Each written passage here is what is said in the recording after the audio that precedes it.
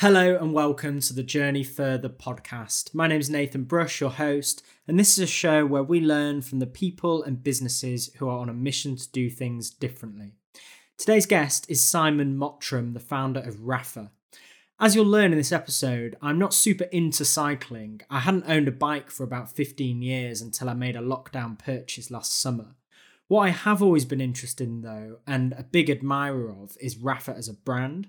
I think Rapha is part of an increasingly small subset of brands who are truly building something of genuine value and connection, and it comes across in everything that they do.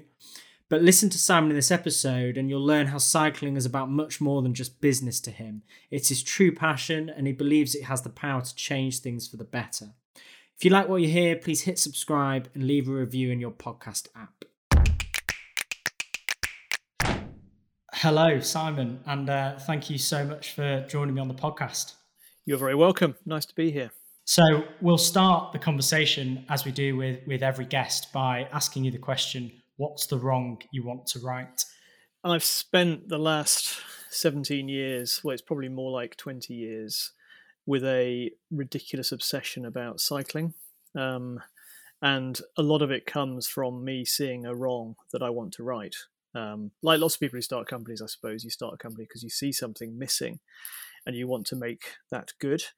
And the wrong that I would like to right is it is a crying criminal shame that the sport that I love, both as a professional sport to watch, but also as a pastime to do, which is cycling, is still seen as being niche, irrelevant, geeky, off-putting, humorous sometimes, ridiculed, not mainstream. Compared to football, it's a small rounding error. Doesn't even get a paragraph in the back of the newspaper, apart if we still read newspapers, apart from possibly when the Tour de France is happening.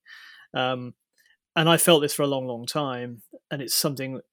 I'm so passionate about riding a bike and also the sport that I love watching. That's why I started Rapha, the company that I started in 2004, was to just give it more attention and make it more aspirational and try and give people something that they could be proud of. So that's been my journey so far. And what ignited your passion for cycling originally then? So originally when I was a kid, I mean, we all rode bikes as kids. I'm a bit older than you, but I'm not sure if kids these days all do, but as a kid, we all rode bikes. And when I was in my teens, we used to go to France quite often on holiday, and my dad would sometimes take us to see a local bike race because that was something very French to do. And I got quite into that. And then in about 1982, so I guess I was 16, Channel 4 started showing the Tour de France. And that sort of ignited this sort of fascination with this professional sport. And I didn't really dive into it as a enthusiast until I was in my mid-20s. You know, I spent far too long drinking too much and smoking too many cigarettes and all sorts of things. But it came round to me. And I started riding a bike and I connected the two in my mind and in my life very clearly, that I could watch this racing and be inspired by it, but also I could buy this beautiful thing for not that much money and I could go out and ride. And the things it gave me, you know, personally, physically, mentally, socially, all sorts of benefits, which I will probably bore you to death about in the next few minutes, were so profound. I just thought, this is amazing. You know, and it's been one of the most significant things in my life, I'd say, you know, after my children and my wife. And that's probably it. I think it's probably the third most significant thing that's happened in my life is discovering cycling. And I am just evangelical about it. It's the greatest thing you can do. So it started when I was a kid. It really took off in my 20s. And then I didn't start Rapha till I was in my sort of mid to late 30s. And because you obviously you had quite a long career in branding before starting Rapha, what was the kind of trigger point where you thought, you know what, I'm going to take some of the skills I've learned and sort of align them with that personal passion, that sort of tension that you felt within cycling, and to do something about it? What was the kind of the trigger point? Yeah, well, I've always been passionate about design and brands and marketing, and it's something that I have some professional experience in.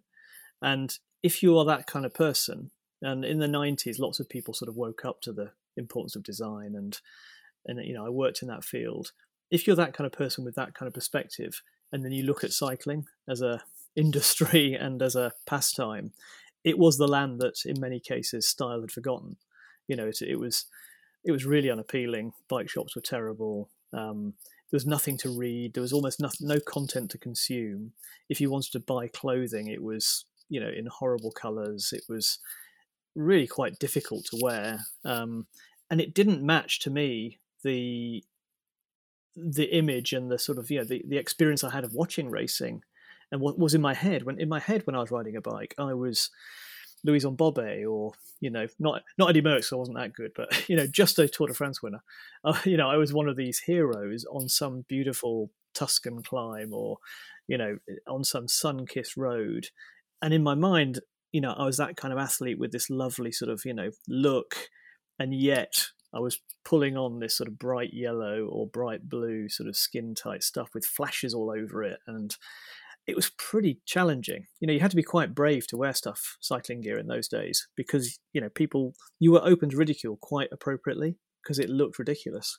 So I spent all my time going into bike shops and obviously spending a bit of money and wanting to spend more than I actually could because there wasn't much to buy, and just going, this is ridiculous. And at the time, I was thinking about, I always wanted to have my own brand. It was something that I think was sort of destined for me to do.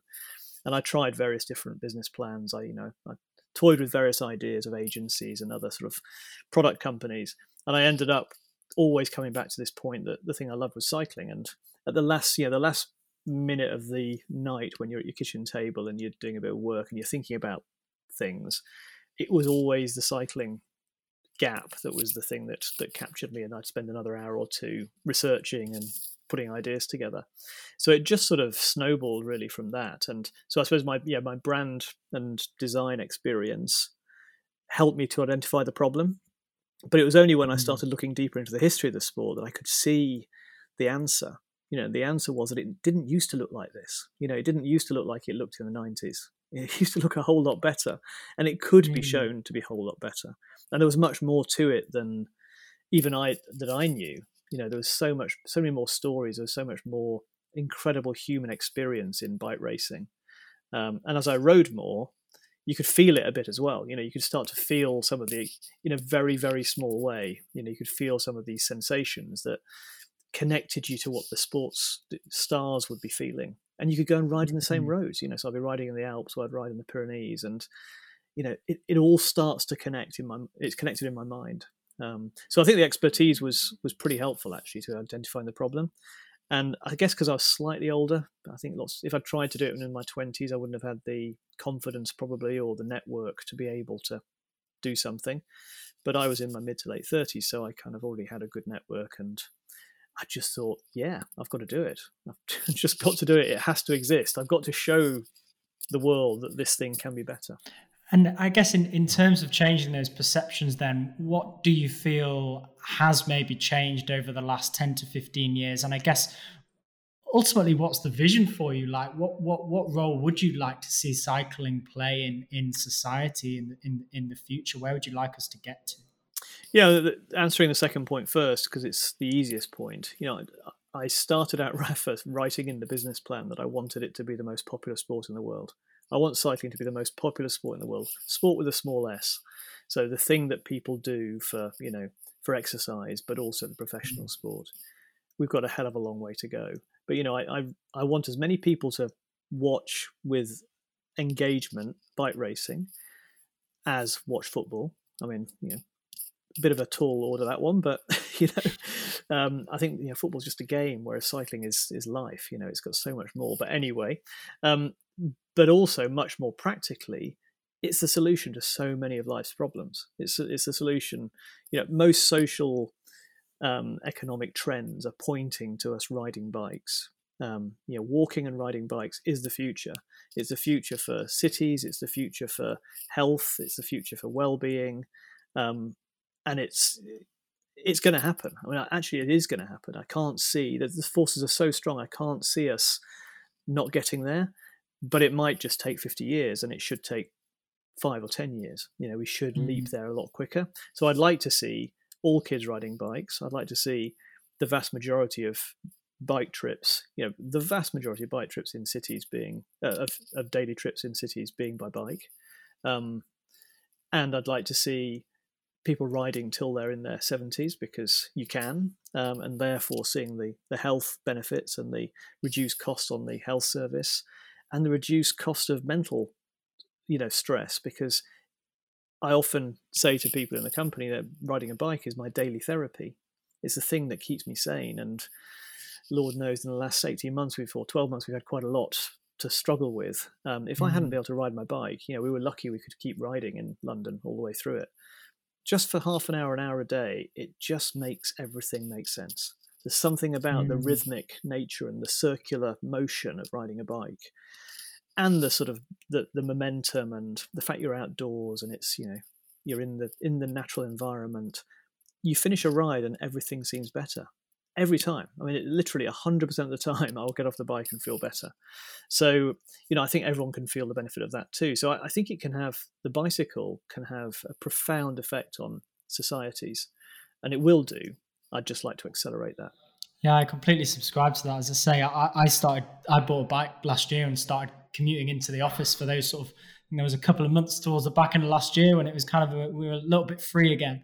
And I realized one of the big things I'm missing now, is going to the office, but it's getting on the bike in the morning and having that, as you say, it's emotion, it's a feeling which just makes you feel good and wakes you up and makes you feel alive. And you can see people during the lockdown last year, you could see people riding for almost the first time with a smile on their face. And you could see the sort of the scales falling away from their eyes. This is what it's supposed to be like. And it helped that there was little traffic and there was some sort of half-hearted attempts at putting in bike lanes. So, it was slightly easier to do. But it didn't take much for people to wake up and realize, this is what I could do much more often. And it's not something I should just do when I'm on holiday somewhere in some closed environment, or out in the countryside. I can do it in the city. And, something like, it's less than 2%, I think, of journeys in London are done by bike every day. And, it should be 50%. Journeys of less than a couple of miles. Of course, the bike is perfect for that. And you feel better for doing it. So, yeah, we're all waking up to it. Hey there, just a very brief interruption to invite you to join a special community we run here at Journey Further. It's called the Journey Further Book Club. We share bite-sized insight from the world's best business books, all aimed at helping you learn and get ahead in both your professional and your personal life. Just go to journeyfurther.com or hit the link in the show notes to sign up for free. Now back to Simon. When you look internationally as well, I guess it's the cultural attitudes are so different. Even obviously people always pick out Amsterdam as an example, or Holland, the Netherlands more broadly as an example of a country which has just got a completely different attitude towards cycling. It's almost strange how we haven't been able to see the benefits and adapt. Yeah, but it wasn't always so in the UK. We do see it all over the world. There are cities and places you just wouldn't expect, like New York City, putting in infrastructure and starting to adapt to make it easier to ride bikes. And we think of the UK as being this car-dominated country, which it sadly is, much as I love cars, by the way. But, it's terrible the hold it has over us. But it wasn't always like that. If you go back 100 years, to the beginning of the last century, there were so many people riding for social purposes and just to get around. It was a mass participation sport. It was something that everyone did as part of their everyday life. And people would go off youth hosteling, and it was men and women, and they were wearing fairly regular clothes. They didn't feel they had to wear skin suits to go out with a pointy helmet. They were just out riding. And it was a national pastime.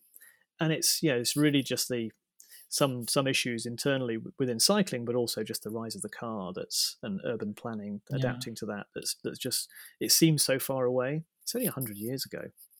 So we can get it back. And you're right, some cities like Amsterdam and Copenhagen have gone further than others. Yeah, so you're starting to see cities all over the world, in Asia, US, Europe, investing in infrastructure, but also changing the law so that there's more protection given to pedestrians and cyclists.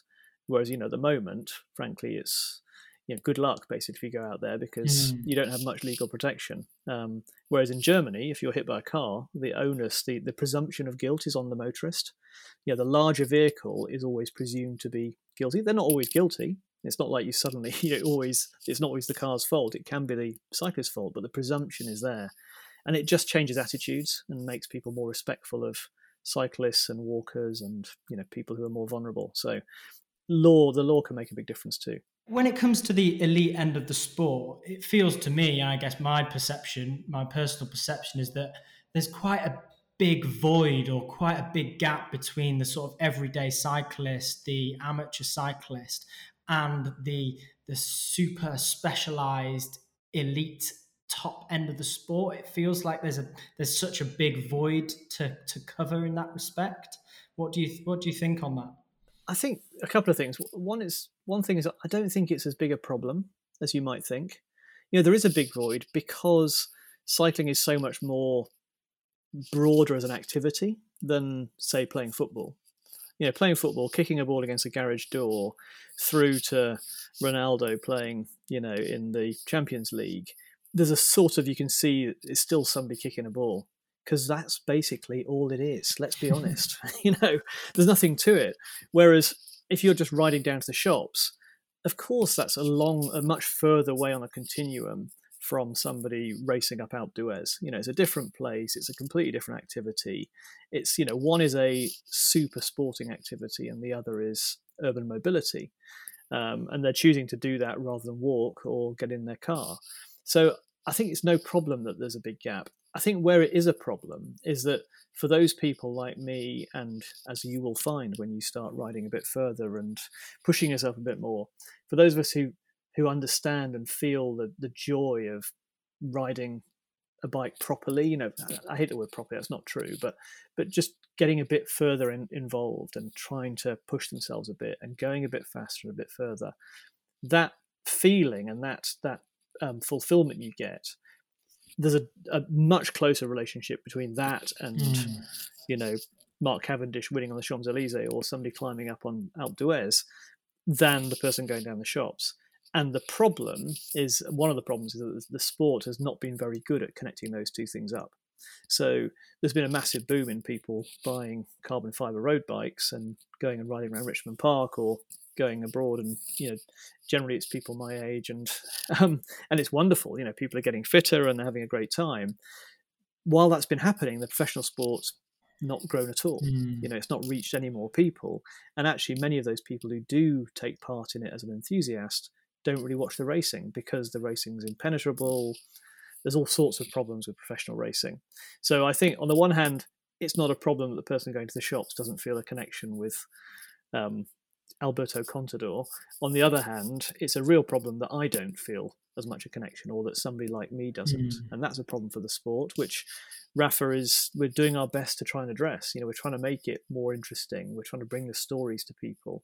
We're trying to make it more human, because it doesn't help when you've got all these professionals wearing sunglasses and helmets, all wearing the same identical kit.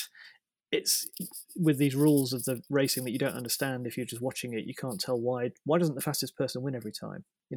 Why is that person sitting on the front all that time when they have no chance of winning?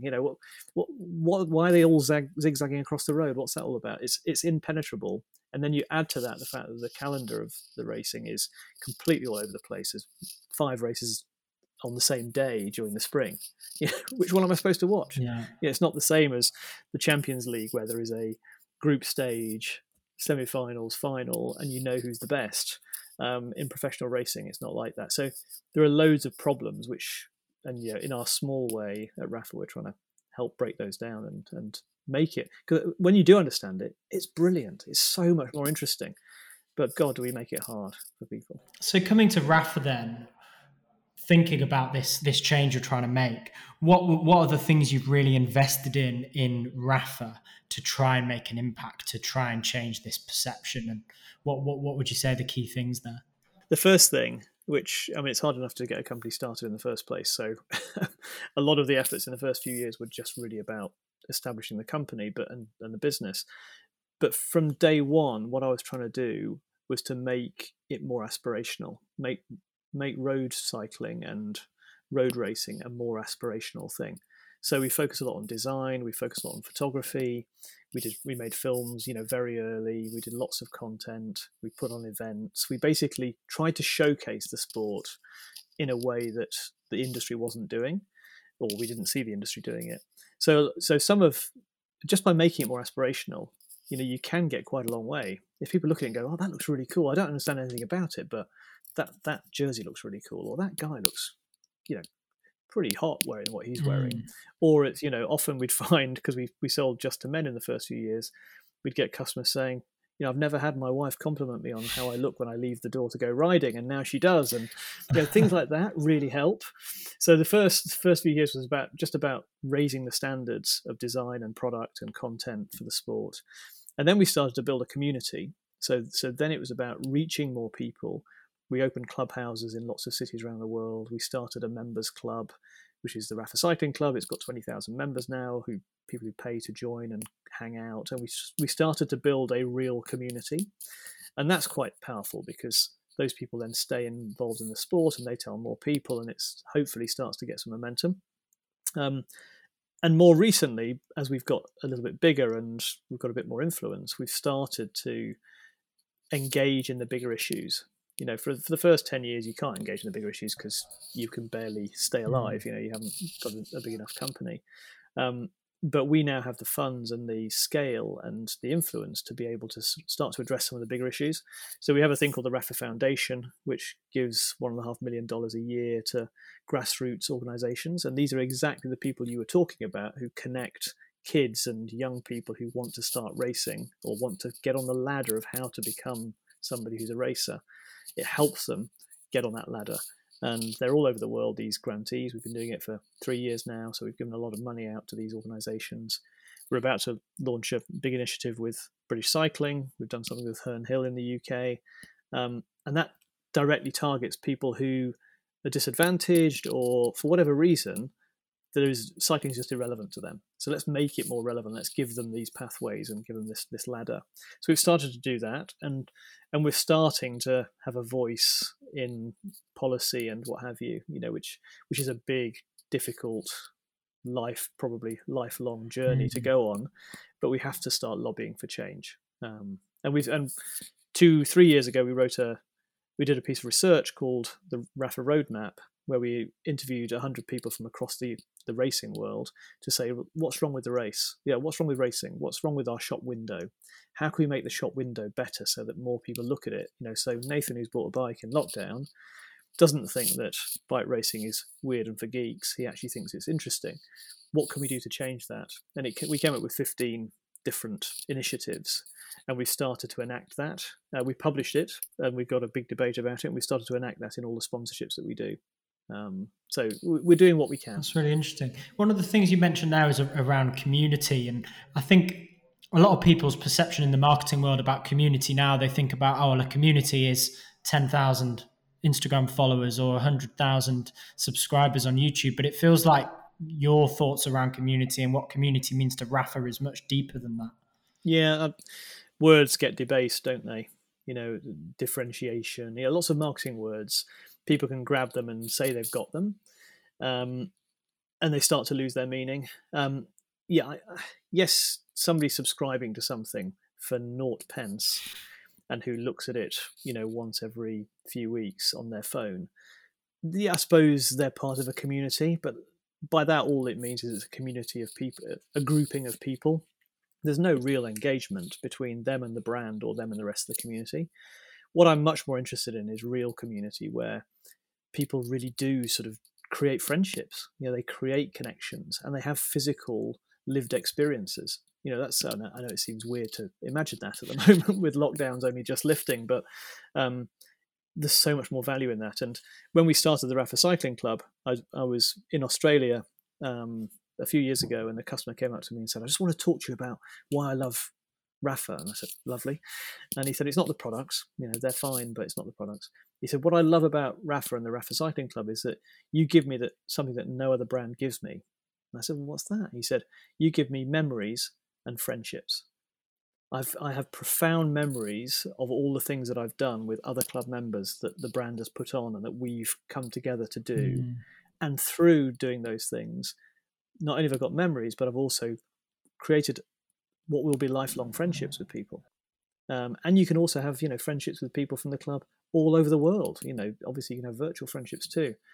So to be in the business of creating memories and friendships is much more valuable, I think, than getting people to subscribe to an app, which doesn't mean much to me. That's interesting. As you say, it sounds like that type of customer insight is what you sort of, I guess, obsess about in terms of the brand that you've built and the fame and the loyalty. As you say, that doesn't easily come about by just doing lots of advertising.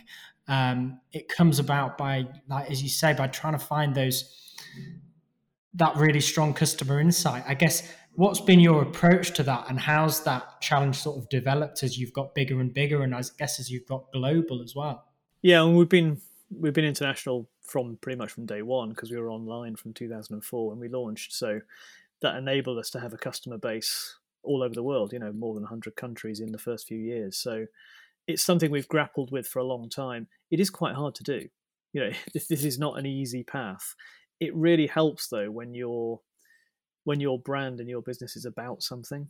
If you're just kind of trying to sell good products, that's quite a hard thing to try and really create belonging and engagement around, I think. And I pity those people who are just selling another version of another product that goes on a shelf. That's really hard to do. When you're trying to sell cycling, which is what we're doing, actually, it's not hard, because all you have to do is start having the conversations. All you have to do is show your passion for it and reveal the thing to people, and they'll fall in love with it. You will fall in love with it, Nathan. At some point, you will go, actually, this is an amazing thing. And you and your friends will go off and you'll, go bike packing or something, and it will become part of your life because it's so good. So it helps a lot that the product itself is really good. And then all you have to do, which is the hard thing, is honor it in everything you do. So, with every product you make, every piece of communications you do, every film or, photo story, every interaction that somebody has with somebody from your brand has to honor the quality of what you're offering, which is cycling. And so that's what we spend a huge amount of time on. It's very much a culture first thing. You've got to get it inside the company first, otherwise you'll never get it out into the population. And I really, I'm not interested in signing up hundreds of thousands of customers to buy once. That seems like the most ridiculous thing ever. What we've failed if that happens, because basically every interaction that we've had has failed. It's not been good enough. What we want is to have relationships with people for 2, 5, 10 years, and beyond, because we want them to keep riding. And if they keep riding, then hopefully they will stay relevant to us and we'll still have a relationship with them. So that's our mission. And I guess I always think that brands that appear so strong in the outside world, as you mentioned there, typically have a really strong culture that runs through the business internally. It's people who can uphold that message and that vision. I guess, what's the culture like at Rapha? Is everyone a crazy cyclist? Not everyone's a crazy cyclist. I mean, almost everyone is a cyclist. The people who aren't cyclists are given every opportunity to become cyclists, and it's my failing if they don't ride at all.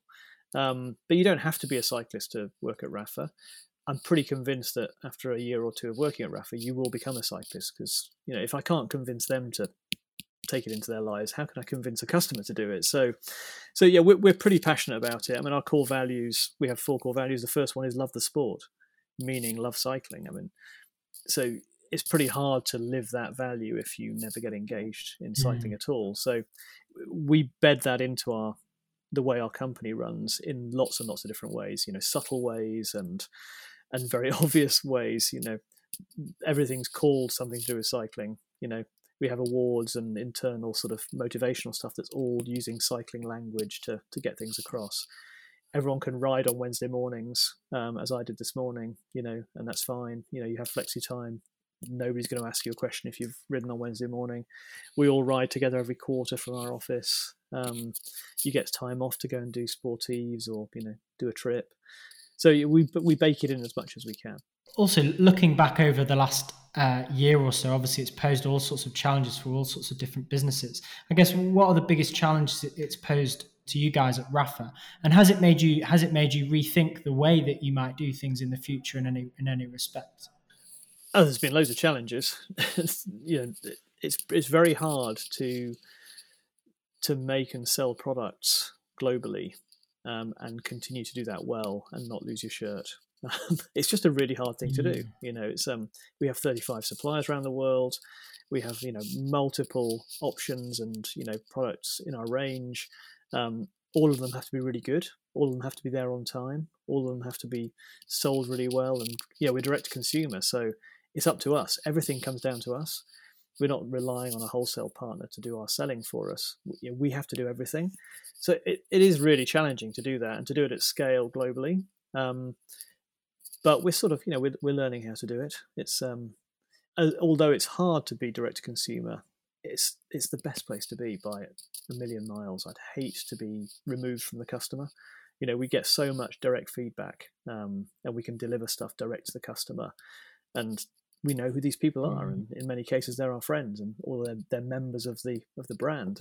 So that gives you so many more advantages. So it is hard, and it's hard to scale. It's hard to keep tens of millions of pounds on stock and hoping you'll sell it.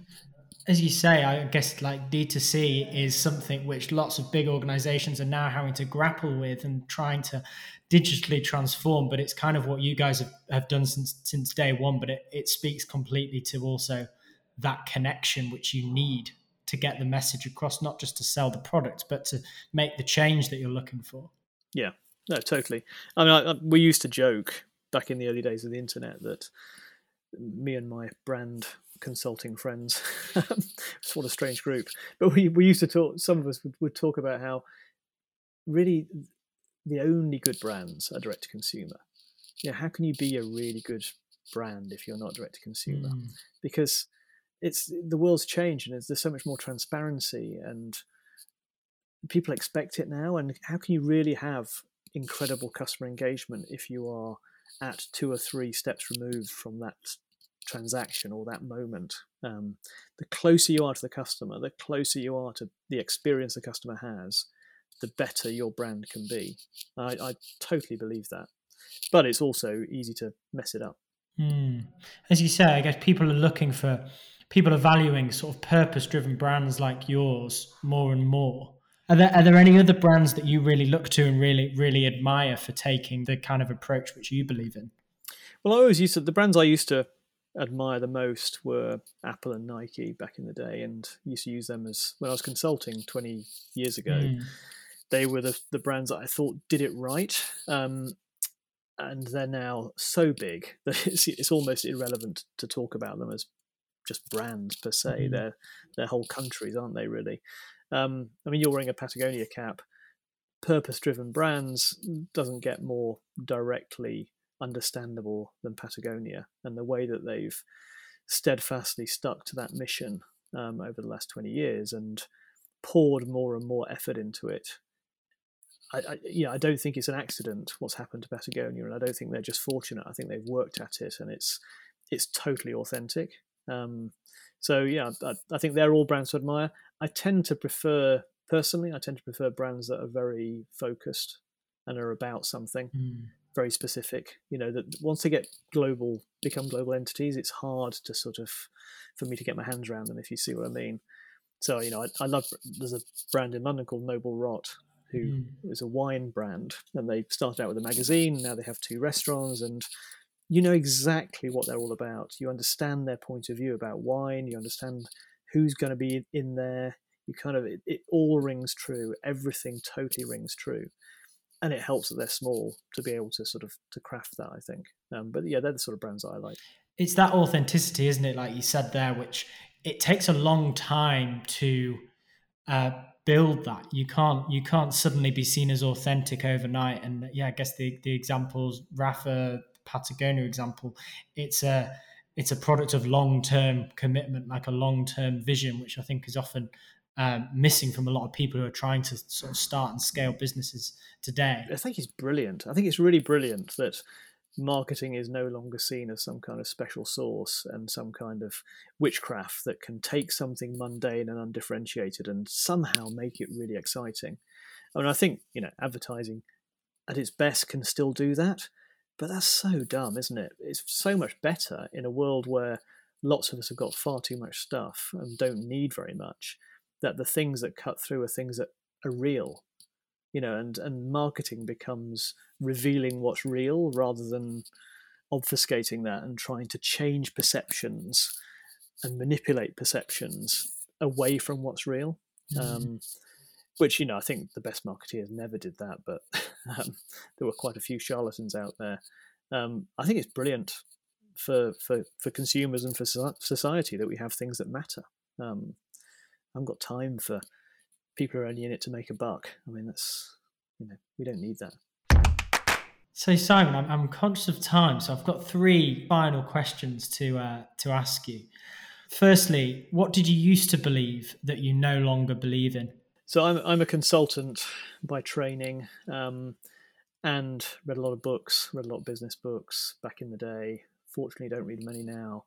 But I used to think that it was all about having the best plan and the best idea. And if you really got the best idea and the best plan and the best strategy, if you didn't have that, you weren't going to win. You had to have that, and that was what was going to make the difference between success and failure. And the experience of 20 years nearly of doing Rapha, I think we did have a good idea, and it wasn't wrong. But I think it's so much more about grit and execution and persistence and just complete suffering, we'd say in cycling terms. It's about execution. Nothing matters until you've executed it. You can have the best plan in the world, but it means nothing at all. It's just hypothetical. And where the rubber hits the road, or where something touches the customer, in reality, that's what matters. And the drive and the persistence to keep doing that and to learn and keep moving and keep trying matters more than the best plan in the world, I think. Obviously, if your plan is terrible and you keep trying, you're probably going to lose your shirt and die trying. So you've got to have a bit of a good idea.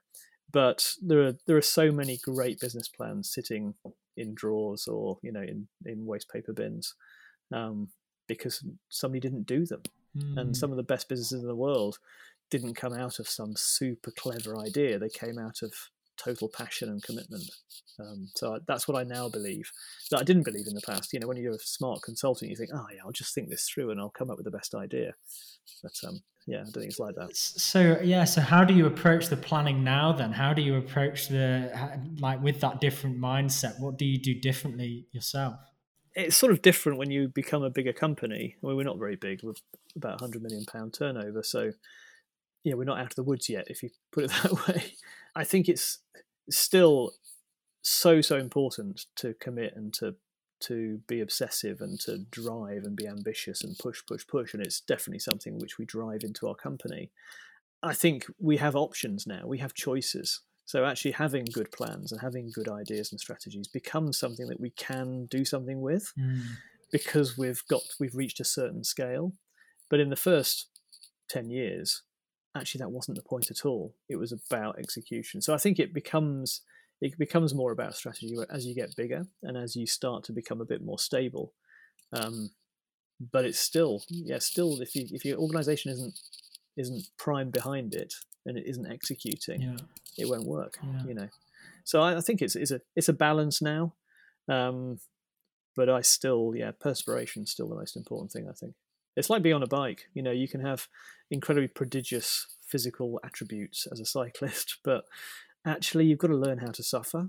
If you're going to do that 200 miles or more than 100 miles or whatever is your goal, there's going to be moments when you're going to run out of juice and you're going to have to dig deep. And the people who dig deep are the ones who make it, and they're the ones who actually find out more about themselves at the end of the day as well. So it's a kind of way of life, I suppose. Yeah, no, that's really interesting. I get the parallels between, as you say, the sport and the actual way that you approach Rapha and growing the business and life are really clear. Yeah, and our staff do that. Our staff work incredibly hard because it's a mission and because they're passionate about it, and it's in the culture. And if they didn't, we don't have to do all the things we do. We don't have to try and change the sport. We don't have to try and make cycling the most popular sport in the world. It's just the curse that we've given ourselves. But it's only their persistence that gets them to do that. And one of our core values is suffer. And it doesn't mean hurt yourself. It means good enough is not good enough. You've got to keep pushing. And yeah, they're brilliant at doing that. So, secondly, Simon, in a parallel universe, if this wasn't your mission, I guess making cycling the most popular sport in the world, what would be? It's a close run second, actually. My son has autism and has severe learning difficulties. He's 26 years old, and it's been a 26-year challenging journey through which we've learnt a lot, and we've definitely suffered, and we've definitely done all the things that you do on a bike as a family. And 1% of the UK population is classified as on the autistic spectrum.